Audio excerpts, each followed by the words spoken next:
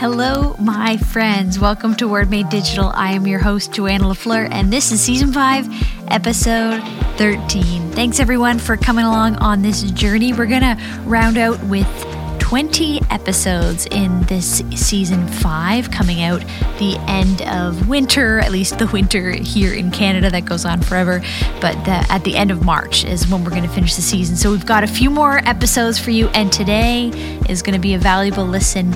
Ray Aldred is with us today, and if you don't know Ray, he's Reverend Dr. Ray Aldred. He's a husband, father, grandfather, but he's also a status Cree from Swan River Band Treaty 8. He's born in northern Alberta, Canada, and he now lives in Vancouver, Canada, but he is the Director of Indigenous Studies, a program at the Vancouver School of Theology, and he's going to be talking to us today about Indigenous storytelling and what we can learn about Jesus from Indigenous culture. So it's a conversation that for a lot of us, I think you're probably not very familiar with, which is one of the reasons I wanted to have Ray on the podcast. So I can't wait to bring him to you. And one of the reasons I'm bringing him to you is because of Wycliffe College. Actually, Ray Aldred is from Wycliffe. He did his I did my master's in theology while he was studying at the doctoral level at Wycliffe. And so we crossed paths a little bit while we studied. If you don't know, Wycliffe College is a sponsor and partner of this podcast. If you go to wycliffecollege.ca/wordmadedigital, you can see why I chose the school. It's an amazing opportunity for you to grow in theology, to grow in discipleship yourself. But you're also just going to be exposed to this level of level of thinking. You know, Dr. Ray Aldred is really a foremost thinker on theology in Canada from an Indigenous perspective, and it was amazing to be around him and to learn from him at Wycliffe. So, hey, if any of this kind of stuff sounds interesting, I encourage you to check it out. And as I say every week, right now they have some free swag they want to send you in the mail. So if you go to wycliffecollege.ca/wordmadedigital, hey, go check it out. And we'd love for you to let them know you were dropping by the page so they can send you some fun stuff in the mail. Thanks also, of course, to Compassion Canada. I am really excited right now. I'm doing them myself, these YouVersion devotionals that are from Compassion. They're really committed at Compassion Canada to actually equipping Christians and the church for mission and ministry. And that's why I've partnered with them and why I love talking about them.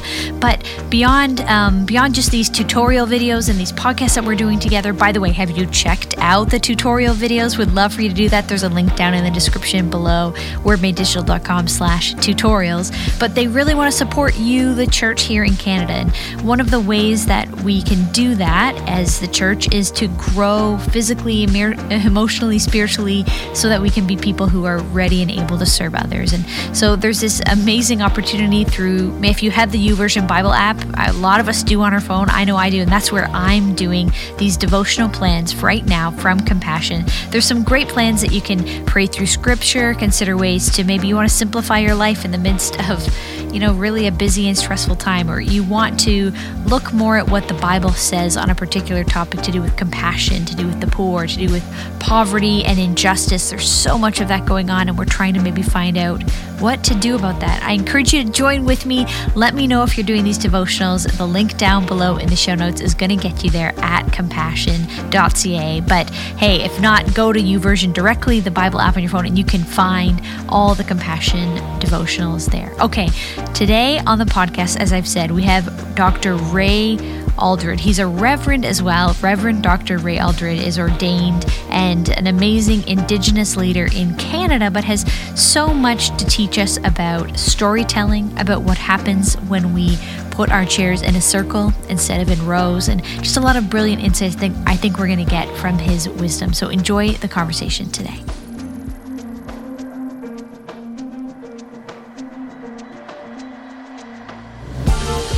Welcome to the Word Made Digital podcast with Joanna LaFleur. You're listening to Season 5, sponsored by Compassion Canada and Wycliffe College. Word Made Digital brings you interviews with Christian creatives and communicators to inspire, challenge, and equip you in your own work. The church has the best news in the world, so we want to help you be the best communicators in the world. Here we go.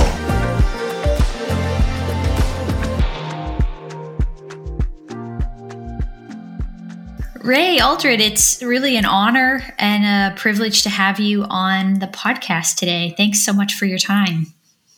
Hey, you're welcome. It's good to be here. Before we go too far, could you introduce yourself to everyone listening? Tell us a little bit about who you are. My name is Raymond Aldred. I was born in northern Alberta in Grand Prairie Hospital in 1960, and I have status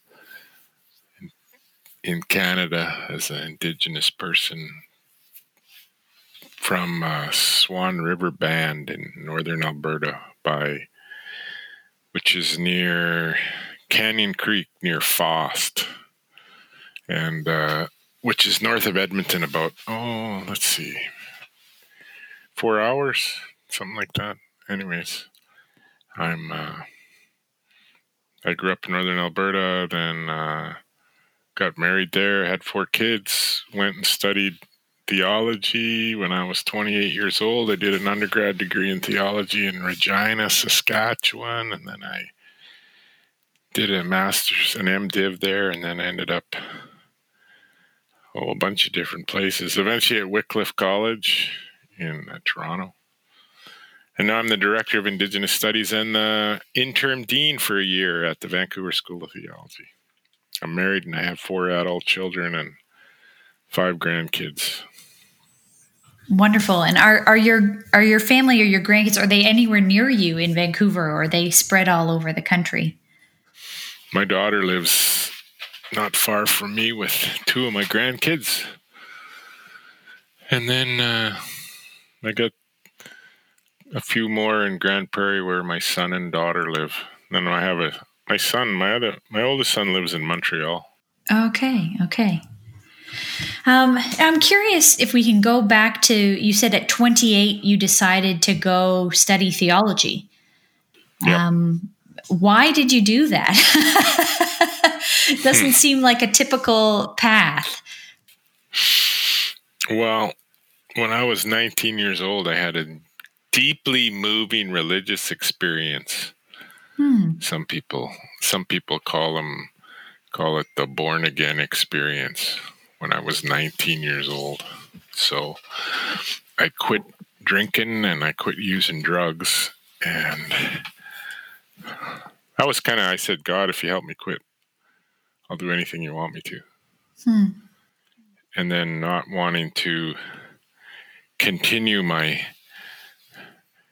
because addicts always have these grand illusions of what they're going to do. And I just didn't want to do that. So I just stayed, worked. I made plywood for Canadian Forest Products, and I went to church and worked in a church, like served as a lay person.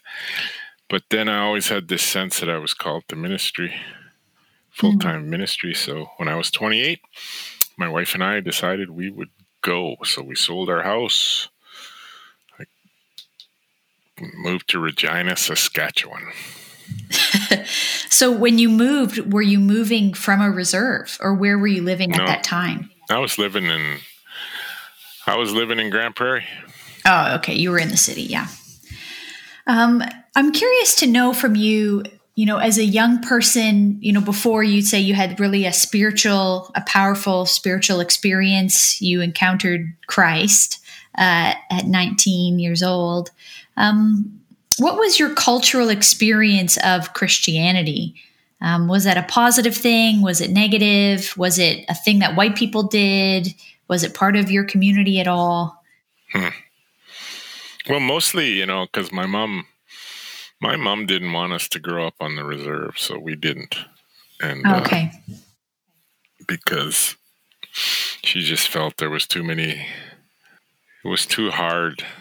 And my grandfather had lost his status in the Second World War when he joined the army. So they were actually kicked off the reserve. And so then they grew up there, or my mom grew up there, and so then that wasn't part of where I grew up. But I don't know. My mom and dad taught me how to. We lived out in the country, not very far out in the country, I suppose, but my mom and dad taught me how to fish and hunt and those kinds of things. So I was familiar with those things. My grandfather used to speak the language, but I never learned it, and my mom didn't know it. And my experience, my mom talked about how she raised her 3 younger sisters. So then I asked her how she managed that, and she said, I prayed a lot. So she was a Catholic, devout Catholic. But when she married my dad wasn't Catholic, so she left the Catholic Church because they wouldn't agree to her marriage to a non-Catholic. So they got married in a United Church. So then I was christened in a United Church. But when I was 11, I said, So when I was 11, I said to my mom, my dad doesn't go, I'm not going either. So that was the end of church. Yeah. What I remember as a kid was I was about 7 or 8 years old. I was walking with my neighbor, and he said to me, God died. I said, well, that's too bad. I mean, seemed like a nice guy. I said, well, what does it mean God is dead? And he said, it means we can do whatever we want. So that's what I remember about church when I was a kid. That's so interesting. As you say, growing up in the city, growing up in some sort of a religious experience of some kind before you could reject it for yourself. And then at 19, when you had this encounter with the Lord, or however you describe it, was that in a religious setting, or was that, alone in your room, or how did that happen? With my brother. With my brother. So a couple years before, my brother had this experience at an evangelistic crusade, and his life was transformed.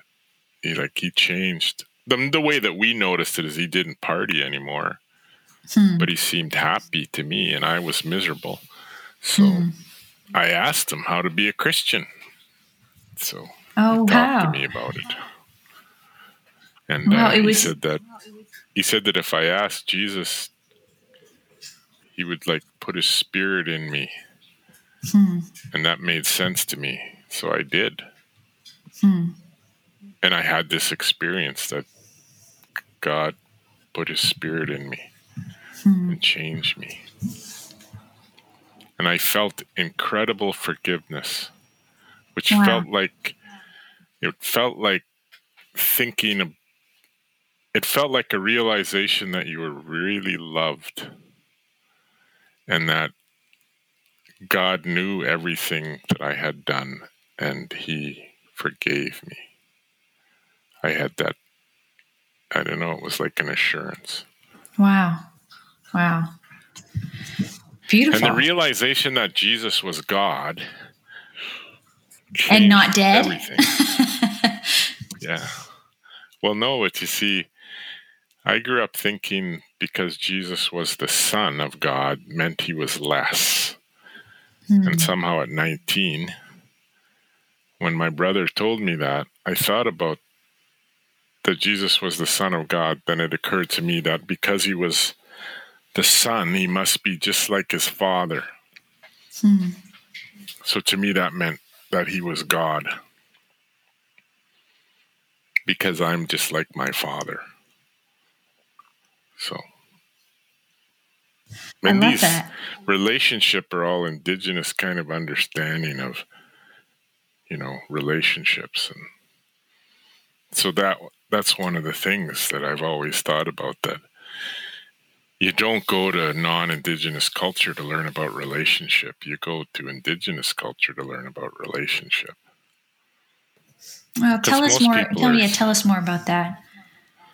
Well, if you think about it, a lot of the people in mainstream society are Some people call it white society. They mostly worry about their rights. They're always, so it's like they're trying hard not to be connected or have no responsibility to anybody. Just to have their rights to be able to do what they want to do. And I found that in Indigenous understanding, there was a communal understanding that no one had a right to tell me what to do, but I was responsible for my actions and how they impacted everybody around me. And I needed to be mindful of those things. And I could understand them. So I think people who grow up in more agrarian societies have a kind of a more communal understanding. Maybe the more you get into the city, the less you have that understanding. I don't know. Well, I think of course, in there'll be some scholar somewhere who argues with me and takes that. Well, I think in some of the communication theory about how communication tools affect a community, we talk about what happened when we got literate and got books. That our brains began to think in these lines and rows like you would see on a page. And we used to think more circular, more about the community. And then we began to separate ourselves, literally like the ideas on a page can be separate from ourselves. They can be on a page, but then also even how they are organized. It started to become how people organize themselves together. As people began to become literate, they started to put themselves in rows and lines. Right. But of course, in Indigenous culture, one of the first things I think about as a visual is circles, gatherings of people who sit not in rows. Can you tell us a little bit about that? What is sort of behind that, or what could we learn about the community life there? Rather than talk so much about circles and stuff, what it's about is understanding the connection that everybody has in land. Like in the land, that the land connects us, and all of our relatives are connected. So yeah, I expose in the directions. If you think about the directions, there's 6 directions, at least 6 directions. So then, and if you understand, and that in all those directions, that you're connected to everything. So that's kind of that communal understanding. Because, yes, circles. So then for some Indigenous cultures like the Cree, and the Northern Plains and the Lakota, and which are very popular. Those are the popular ones, popularized in a lot of media and stuff. Circles are important, but on the West Coast, they are longhouses. They sit in a rectangle. Right. So yeah, you're right. But and then orality. You were talking about communication theory. Walter Ong said, and I remember reading something on him, and I agreed with him that when everybody sits in a room and reads from a book, even if we're reading out loud, if we're all reading from a book, Shades of Anglican Prayer Book, it's still an individual activity because we're each holding our book and we're reading it together. But when you listen, so when you listen and you just, one person is reciting and you're listening all together, now that's a group event. So that's where the storytelling comes in, because it's oral. So then everybody sits wherever you are. If it's in a circle, or a circle's fine, but you're listening. Everybody's listening, and everybody's connected, because there's a shared memory, and it has to do with the land, and it has to do with the struggle that we've been through. I heard one person relate it to, I remember one time we were at a conference, and there was a whole bunch of speakers, and then afterwards this individual said it was like a jazz quartet, because one person would stop And this wasn't rehearsed. And the next person would just pick it up and just carry on. And it's like everybody knew the story. Everybody knew what was going on because there's that shared land and shared story. So that helped me thinking about how community works and then that helped me in my theology to think about these things. About this passing of story? Well, also individual and corporate identity and how that makes a difference. Yeah, I'd love to know more about that. I mean, my understanding is narrative is really one of your specialties in theology, the storytelling. Yeah.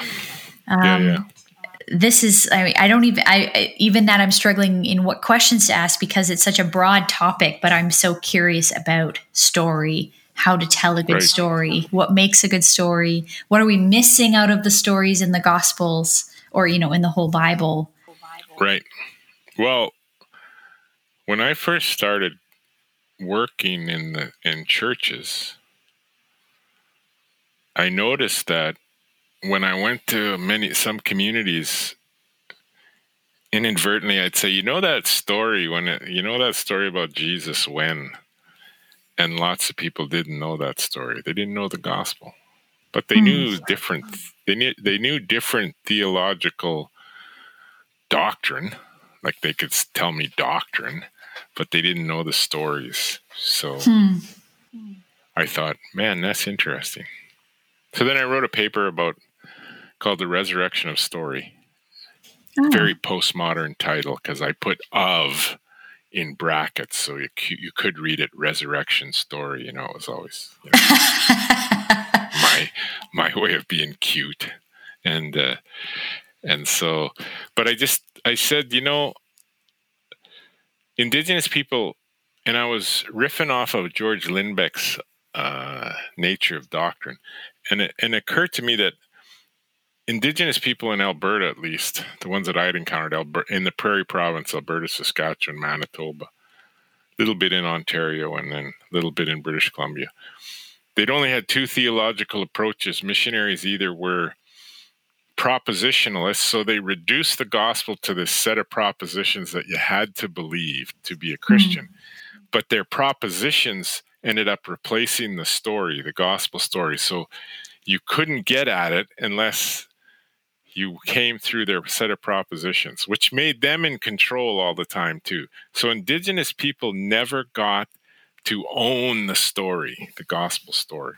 Wow. And then on the flip side, the more, classic liberal mainline denominations, they came and they said to us, oh, you don't need that. What you had before is good enough. You just, you have this feeling that, this religious feeling. Well, that's all religion is. So that's all you need.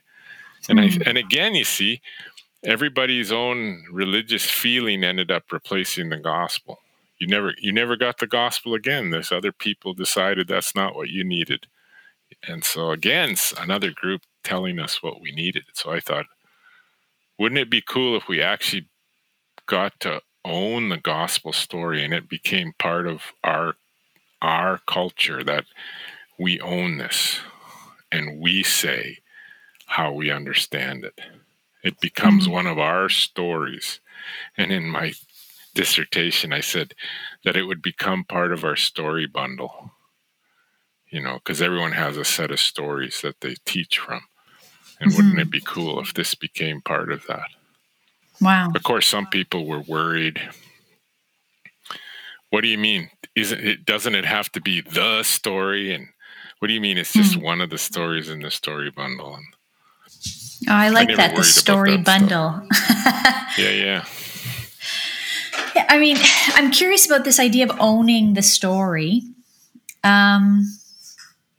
What do you think would be an indication that someone does own, quote unquote, own the story, or a community has embraced it to that level, where it does move beyond the words on a page or a doctrine? What do you think? What does that look like? Oh yeah, well, it's that heart language idea I got from Well, one part I got from Leslie Newbigin, who said, in order for something to be in the heart language, and he was getting it from the Apostle Paul's own testimony in Acts, when Jesus appears to him and speaks to him in Hebrew, which is his heart language, and says, why are you persecuting me? And then Newbigin says, for it to be in the heart language, it has to embrace the social and economic aspirations of a people. It has to take seriously how the religious categories function in the culture, and it has to take seriously the art and culture of that group. And it also has to take into account any encounter it has had with the gospel, but it has to be put into those categories to be in the heart language.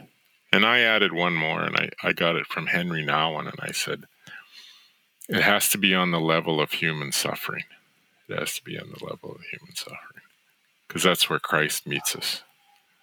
And that's heart language. So if it's a heart language, then it's less about literal language and more about the way you connect. I mean, it might include language, like a human language, but it's beyond words or dialect and more to, it cuts to the heart. Yeah, it includes more than just reason. There's an emotive quality. So, and Indigenous speakers and storytellers are great at,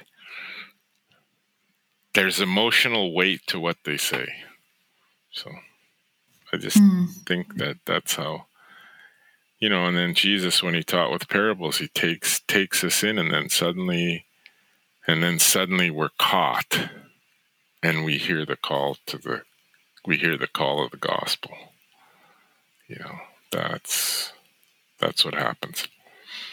So then when I was doing ministry, one of the ways that I thought about this, it had implication, was that if a program didn't start on the level of emotions, if it didn't start there, then the program wasn't much good in an Indigenous context, because there was no uptake. It wasn't that the cognitive aspect or the informational component of a program was important, but if it didn't begin on the level of emotion, then people just didn't listen. And I think that's the same with good preaching. Should speak to emotion. That's why the Pentecostal preachers they're right. They're right that you need to feel something. If you don't feel something, you won't do anything. So, I mean, it's so interesting. This idea of, I think, the rationalization, the science movement that has removed us from, we want to sort of put our emotions aside because somehow they'll deceive us in some way, that our emotions aren't to be fully trusted. We have to use our brain to dissect the story, the text, the theological position. Right. And yet story isn't told for that. Like, Jesus isn't using a parable for it to be a literal thing. It's not a scientific, rational experience. It's people being shocked by the prodigal son, or being shocked by the Good Samaritan. These people who are on the outside and he's telling a story about how they're on the inside. Right. And it's meant to, we miss some of that, I think, as a modern reader. There you go. I like that last comment you made, that I think it's not just rational. Guys smarter than me, Stephen Toulmin, talking about the Enlightenment, he makes the point that it was reduced communication, and really modernity was the quest for this perfect language that would translate truth to across time and across cultures with no distortion. And people tried, math and different sciences. But he says in that whole, and so then, yeah, it became just reason, or just logic, just pure rational thought. And the problem with that is you lose a bunch. You actually need your emotions, and you need vision, and you need, vision, and you need dreams, and you need all of those things working together. So just lest we fall quickly into either this or that. I'm not saying that. I was just talking about ordering. And when in an Indigenous context, sitting with people older than me, I saw them do this thing that they would be able to understand my emotions, and through my emotions understand what I was really longing for and searching for, even when I didn't know how to put it into words. And then they would just cut through all that, and they would just ask this question, and it would bring clarity in my mind. I just never, to me, that was Indigenous wisdom. And I learned a lot. And well, tell me more about some of this wisdom. I think there's so much that I miss as a European background, kind of a Christian around, you mentioned even dreams, for example. Do you have anything to say about how dreams inform our spiritual life? Or as you say, with the elders, what it's like to sit under an elder's storytelling or teaching, even just the level of respect for an elder that is so lost. Right. Well, one of the things that it helped me to understand the gospel better, because, the way that the elders used to talk, these older guys that I would sit with, is they're talking about this subject, and the subject's in the middle, but they're talking all the way around it from a bunch of different perspectives. And that was different than what I had experienced in higher education, because, higher education, they really followed René Descartes' approach to education, break it into the smallest pieces that you can, and take the simplest piece first and fully describe that piece, and then describe all of the different way that these different pieces fit together. And then that's Western education. But these elders didn't cut things apart. They would tell these stories, and these stories all had to do with this subject that we were talking about. And it seemed like they wouldn't come right out and tell you. You had to figure it out. That was the learning. You had to figure it out. Now, I did have some instructors in college and university that were, like my first language teacher, who taught me Greek and Latin and Hebrew. He would not give charts. He said, no. The whole point is to make your own chart. Whereas, some people just give you these charts and they tell you memorize. We learned by doing. And you made the chart. So that was closer. But Indigenous wisdom, they just tell these stories, and you're supposed to figure out what they're talking about. So then every once in a while, I remember this one elder, he'd say to me, I'm trying to tell you something. I said, I know, and I'm not getting it. So then he'd just keep going. But he'd never come out and then finally I'd say, oh, this is what you're saying. And he'd just smile and nod his head. And we'd sit there for hours. And then I'd finally, sometimes I went away. I don't think I ever did get it. But well, it's not unlike what we read in the Gospels, where Jesus would tell these stories and parables. Yeah. And people would just leave confused, scratching their heads, and I think of where he talks about, for example, in the parable of the 4 soil types, how the gospel is received on various types of soil. Some of it takes root and some of it doesn't. And he basically says, if you don't even understand this, how are you going to understand anything else that I'm saying? Yeah, right. And they still don't understand. It takes them. Yeah. The gospel writers in some places say later they understood this after Jesus had risen. So I think about that. So then that was, and the other thing was just the way that story worked. And so that had implication for, so I mean, my real simple, when I first started thinking about this, halfway through my MDiv, all I did was, I just imagined that the characters in this Old Testament, it was Old Testament, I was studying, I forget what I think I was studying prophets of something, some century. Anyways, all I did was, and I was reading Genesis, and all I did was just imagine that the characters in this story were indigenous. That's all I did. I just imagined they were indigenous. And because this story was about Abram and on the land, suddenly there was emotion in this story that I never saw before. And it came to life. And then I wasn't doing this. It just added something to the story that wasn't there before. I could see it. And I could feel it. Wow. And I saw humor. Suddenly I understood why Sarah laughed when the angel said, I'm going to call you Abraham because you will be the father of many nations. And Sarah laughs. Well, why shouldn't she? The guy's so old. Like, what happens to old men?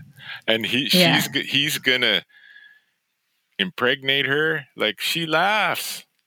It's funny. She knows a little bit. Of anyone in the story, she knows it best that he's not maybe capable of it. And if you told that in a Cree context, if you told some old Cree guy, I'm going to call you father of many nations, it's funny. And then suddenly, but then you also get the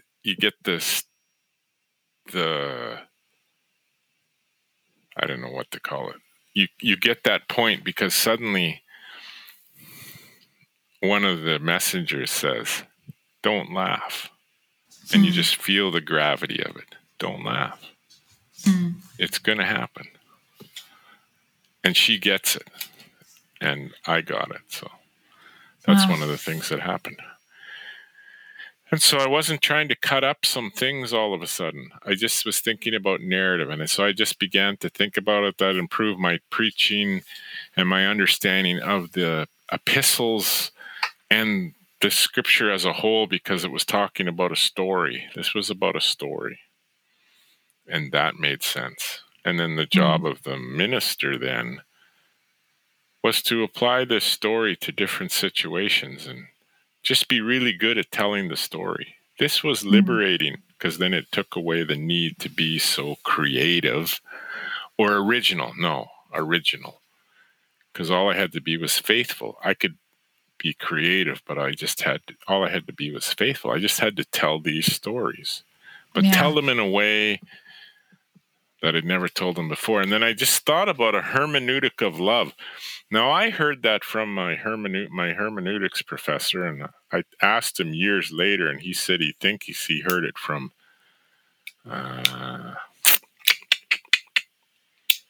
I can't remember. Tom Wright. He thinks he heard it from Tom Wright, but I don't know. So in a hermeneutic of love, and this was what I mean by owning the story. So in a hermeneutic of love, because of our relationship with the story, it will change. So then I've written papers like a reinterpretation of repentance.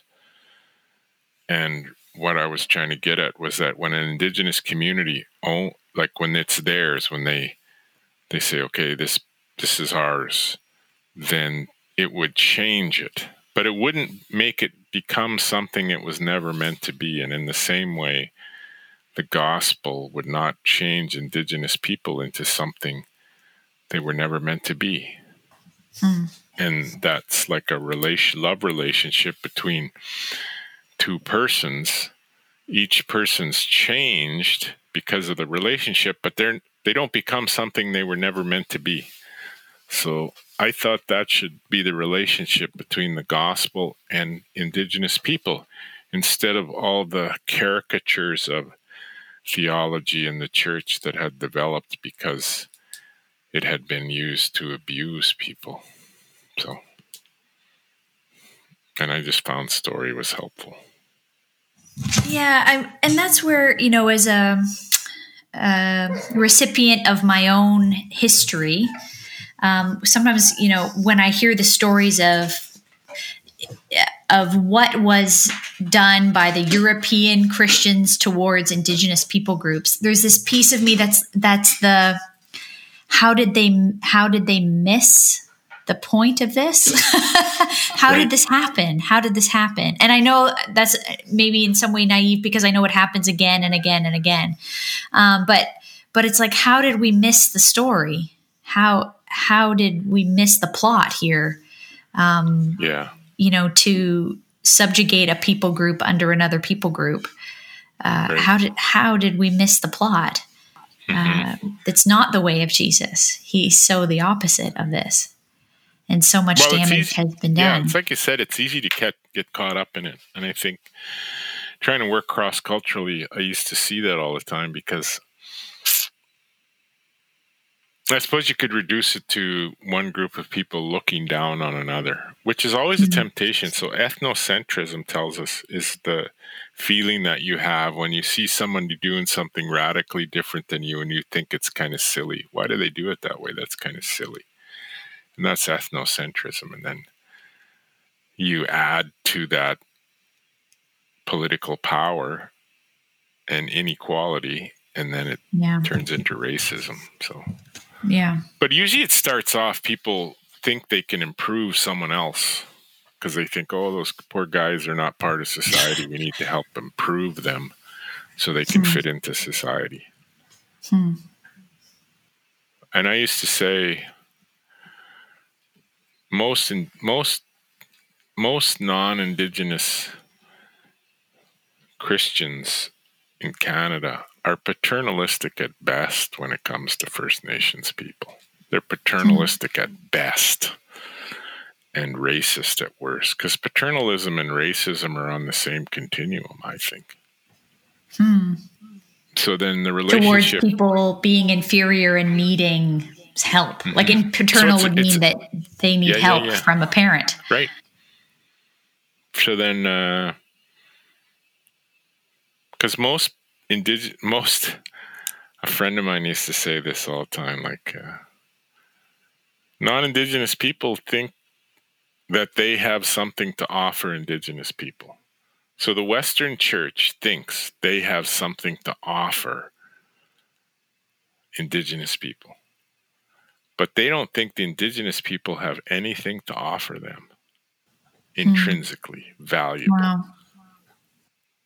And so that's really Christendom too. Like, that's the church. We're complete in the church. We don't have any need of anybody else, but we have this mission to, because we've got to figure it out.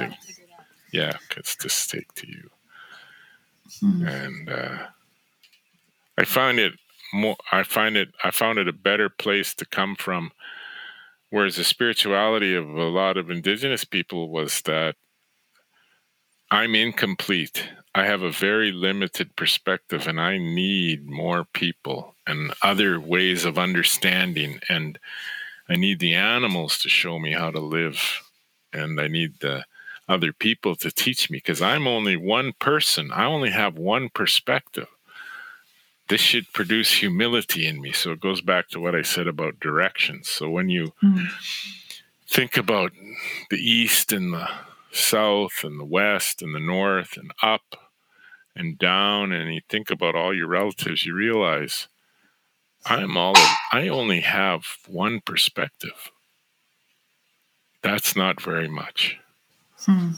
I should listen more and talk less so I can understand. So That's what I saw in Indigenous people. Humility. And do you see that in young people? Because I think what you're describing, I would think of as a trait that comes in my culture. I would say it comes with age. That young people are typically, they know the know-it-all, the less humble. I got it all figured out. Don't need the generation above me. And then as you age, you realize your smallness, your need for others, your need to serve the world in some meaningful way and participate. But is that not the same? Would you say in Indigenous communities, it's brought, young people are trained in a different way? I don't know. I was going to say, if you have near-death experiences, you realize you need people. So then if you live long enough to nearly die. Well, no, but I mean, if you know how to hunt and fish and all those things, it gives you confidence that you can live. But it also helps you understand. You understand that so then a friend of mine said, the basis for the spirituality of our people was in the fall, you pray for good hunting. And in the spring, you give thanks for good hunting. And inevitably, people from the city will say, well, how do you know it was good hunting? And the answer is, because you're alive. Right. Yeah, you didn't die. If it's not good hunting, you didn't, that's kind of... So then living in connection with the land does two things. One, it gives you confidence, because the land looks after us. The land has always looked after us. It'll care for us. She's our mother. She looks after us. And so, but it also produces humility, because you realize you're really you need to be dependent. You're dependent upon creation. Right. So... Yeah, I mean, the Eastern Church knows this. They talk about this, that creation is the place where we live out our relationship with the Creator. But most people have forgotten what it is to be in relationship with creation. So they struggle in their relationship with the Creator. And they've forgotten that creation is sacramental. Well, Indigenous people... say more about that. Talk about the sacrament. Well, a sacrament is where you experience God comes close. Yes, in the sacraments. Yeah. Well, I'm riffing off Father Shemaman. So he said, hey, in the Eastern Church, creation is the place where we encounter the Creator. So then it's sacramental. It's not just these two things. It's everything. So in this also is the understanding that at any time the Creator could do something powerful through creation. And so as a result, then we hold all creation as sacred, because at any time the Creator could speak through creation.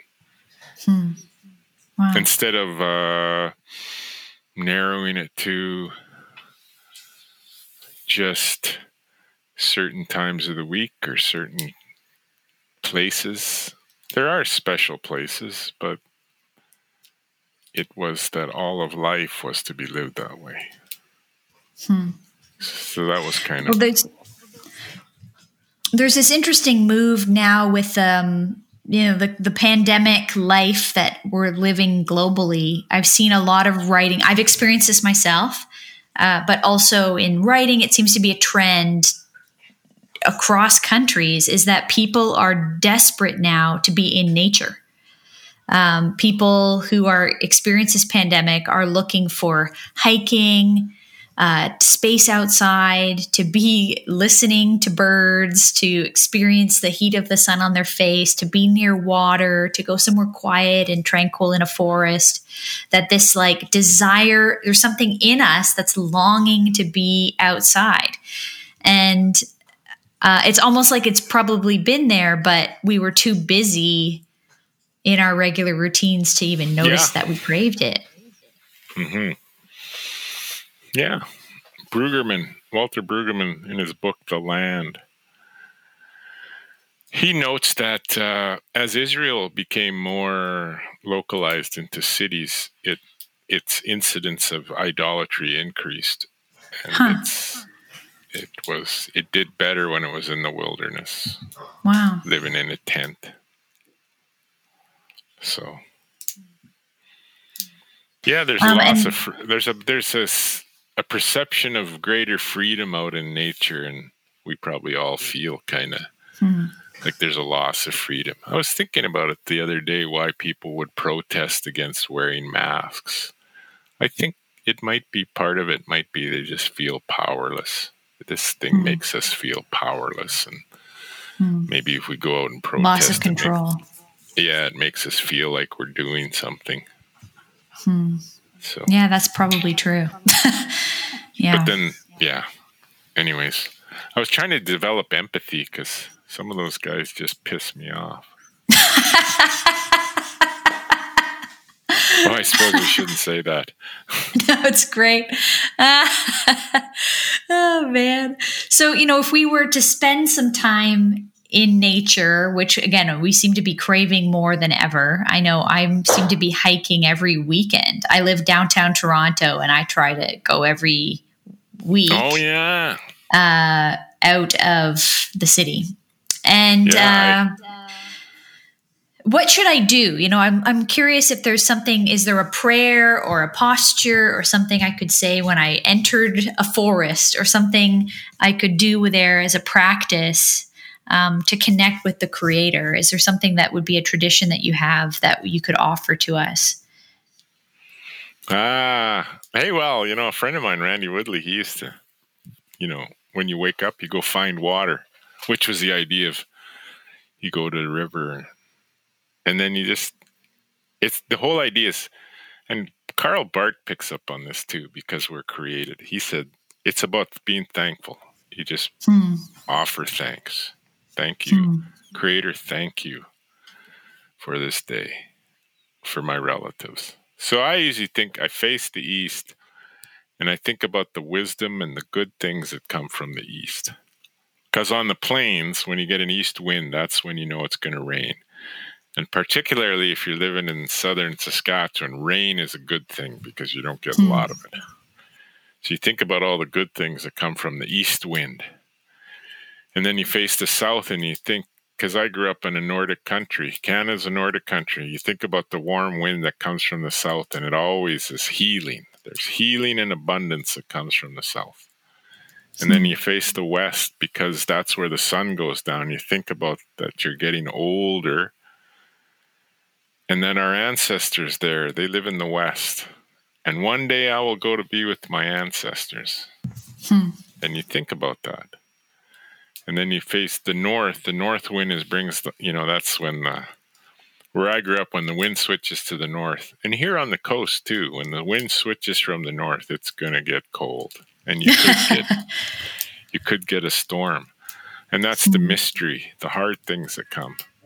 And then you look down to the earth and you think about our mother, the earth, and how she cares for us, provides for us.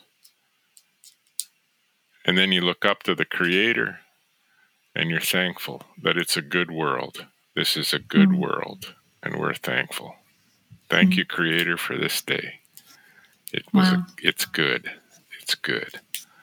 So then that's kind of one way. But I have I went to school at Wycliffe. Well, and I lived in, where Wycliffe is. Yeah. And I lived in residence with my wife there, the married student residence, right? I could have shown up in my classes in my pajamas. Slippers. Never did. Yeah, never did. Yeah, I know the residence well. Yeah. This old one day building. I was running. Yeah. I used to go running, and I was there for like maybe a month, maybe 2 months. And my feet never touched the earth, just always cement and pavement. And I was out running, and I went down into that. If you stayed on that path, it takes you to the brickyard or the brick Don Valley. Yeah. Yeah. The brickworks. Well, I was running up, I forget what street it was. And then I just ducked down onto that, and it's just a little creek.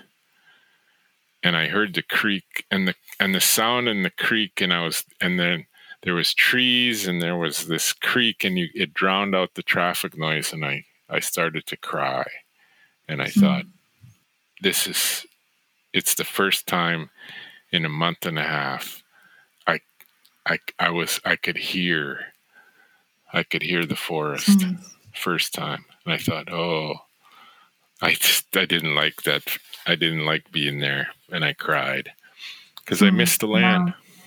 Yeah.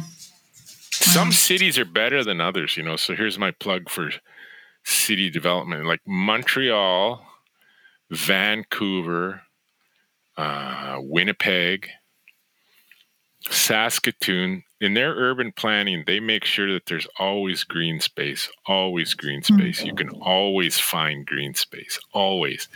Toronto's the worst. You could go years and never see any. It's the worst. I don't know what they were thinking. You got to go look for it. That's true. It's terrible.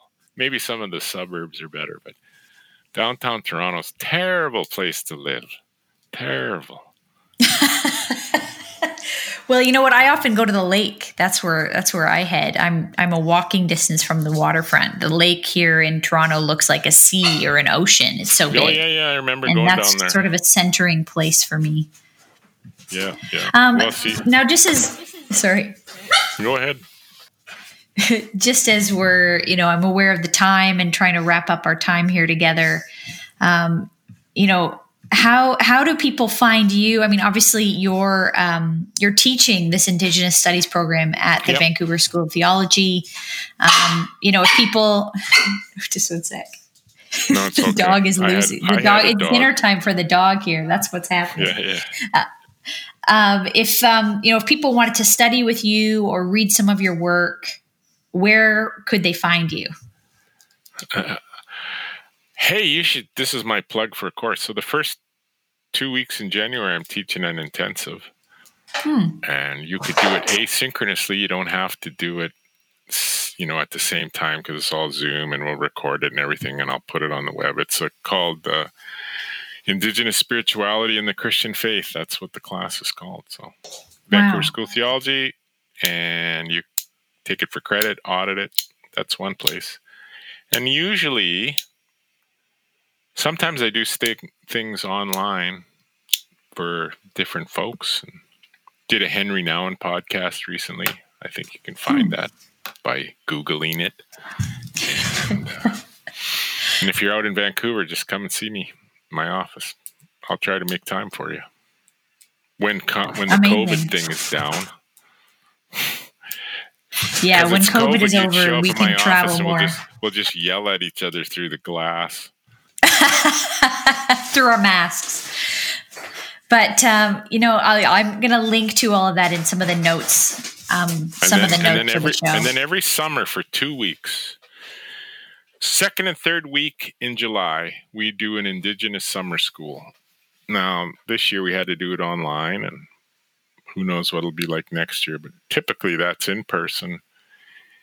We come and we live together for 2 weeks on the campus of the University of British Columbia, and you can't find a prettier campus in Canada than the University of British Columbia. It's like right on the ocean. It's stunning. Yes, it is. Right near Wreck Beach. Ray, thank you so much for your time. You've given us some things to chew on, to consider, and to be challenged by new ways of thinking and how to tell better stories and own our story as people of faith in Jesus. So thank you so much. Hey, you're welcome. You take care. Yeah, you do. All right. Dr. Ray Aldred, thank you so much for joining today. It was really an honor to have him and to make that possible through Wycliffe College and our connection there, both being students previously of the school. I encourage you to check them out as well. And I want to give a shout out always to Compassion Canada, amazing friends and partners who support and serve the local church. They're doing that through making this podcast possible. They're doing that through the tutorial series we're doing together. They're doing that through these amazing free devotionals you can find on the YouVersion Bible app or at the link down in the show notes below. We want you to get connected to something that maybe you're looking for inspiration. You're looking for something fresh. You're looking to really just simplify your life in the midst of a busy and stressful time. I hope that you'd consider joining me on these devotionals to root yourself in Christ and His Word and really just give practical resource for how you can respond to injustice, to poverty, to the situation that's going on around the world right now, and what we do as Christians to have both perspective and faith in it. So check it out. Check out Wycliffe College as well. Of course, it's always down in the show notes. And hey, next week, coming up next, we have Doug Paul. Doug Paul has written a book called Ready or Not, Kingdom Innovation for a Brave New World. But we're going to be talking to Doug all about innovation and Christians as pioneers of the future, how in the past we were the pioneers and how we can harness that again, kingdom leaders to innovate for kingdom goodness in the world around us. So I hope you join us next week for that conversation with Doug Paul. Can't wait to see you. Thanks for listening to the Word Made Digital podcast with Joanna LaFleur. If you like this content, hit subscribe so you don't miss an episode. Rate it and share this episode with your friends. Head over to wordmadedigital.com for more free tools and helpful content for creatives and communicators. We love helping you communicate the best news in the world.